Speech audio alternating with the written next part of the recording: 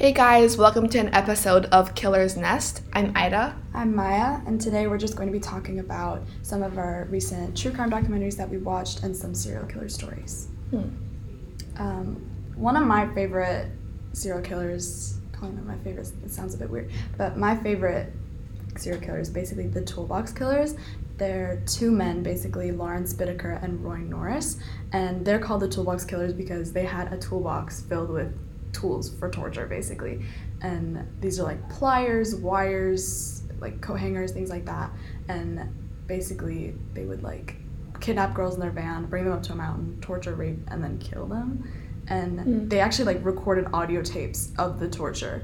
Like they would and then the lead investigator on the Toolbox Killers case actually killed himself over these tapes, and he wrote a letter that was like, oh, if I kill myself, then maybe these killers won't come back and hurt my family, because what they did to them was actually really horrible.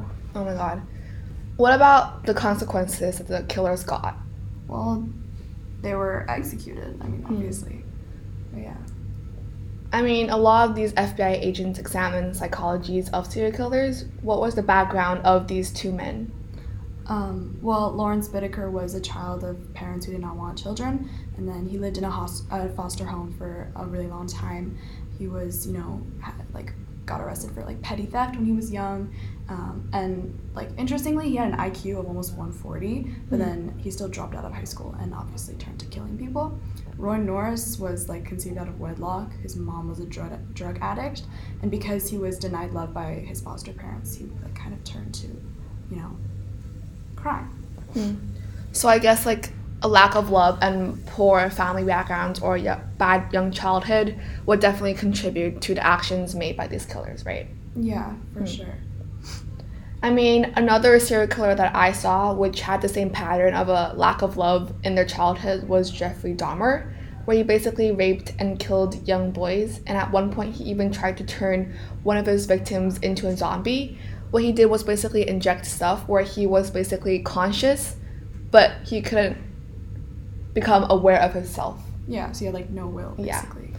But eventually he gained consciousness and he walked out on the road, but the police returned the boy to Jeffrey Dahmer because they thought that they were in a gay relationship and they did not want to interfere with anything.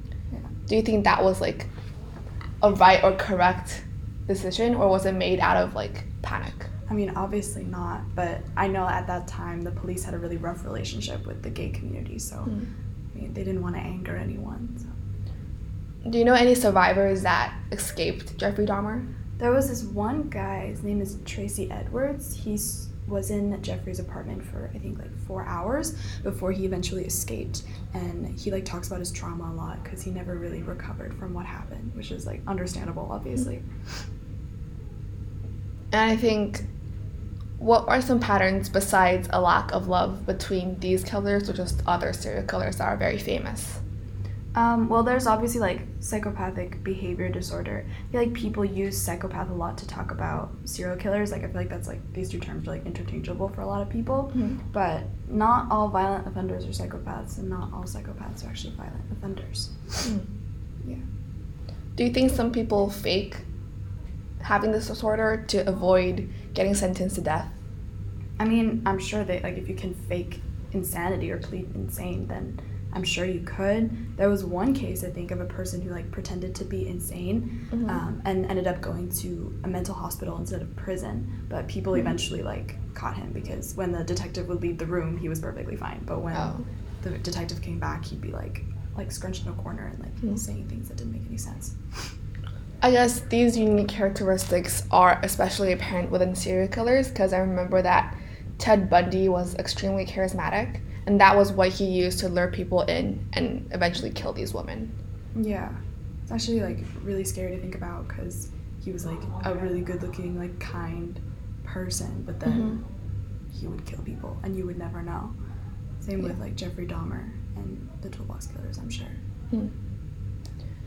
Just circling back to the Toolbox Killers, how far could they go before they were eventually caught, and how were they caught? They didn't kill as many people as, say, John Wayne Gacy or something he did, but what they did do to people was so horrible.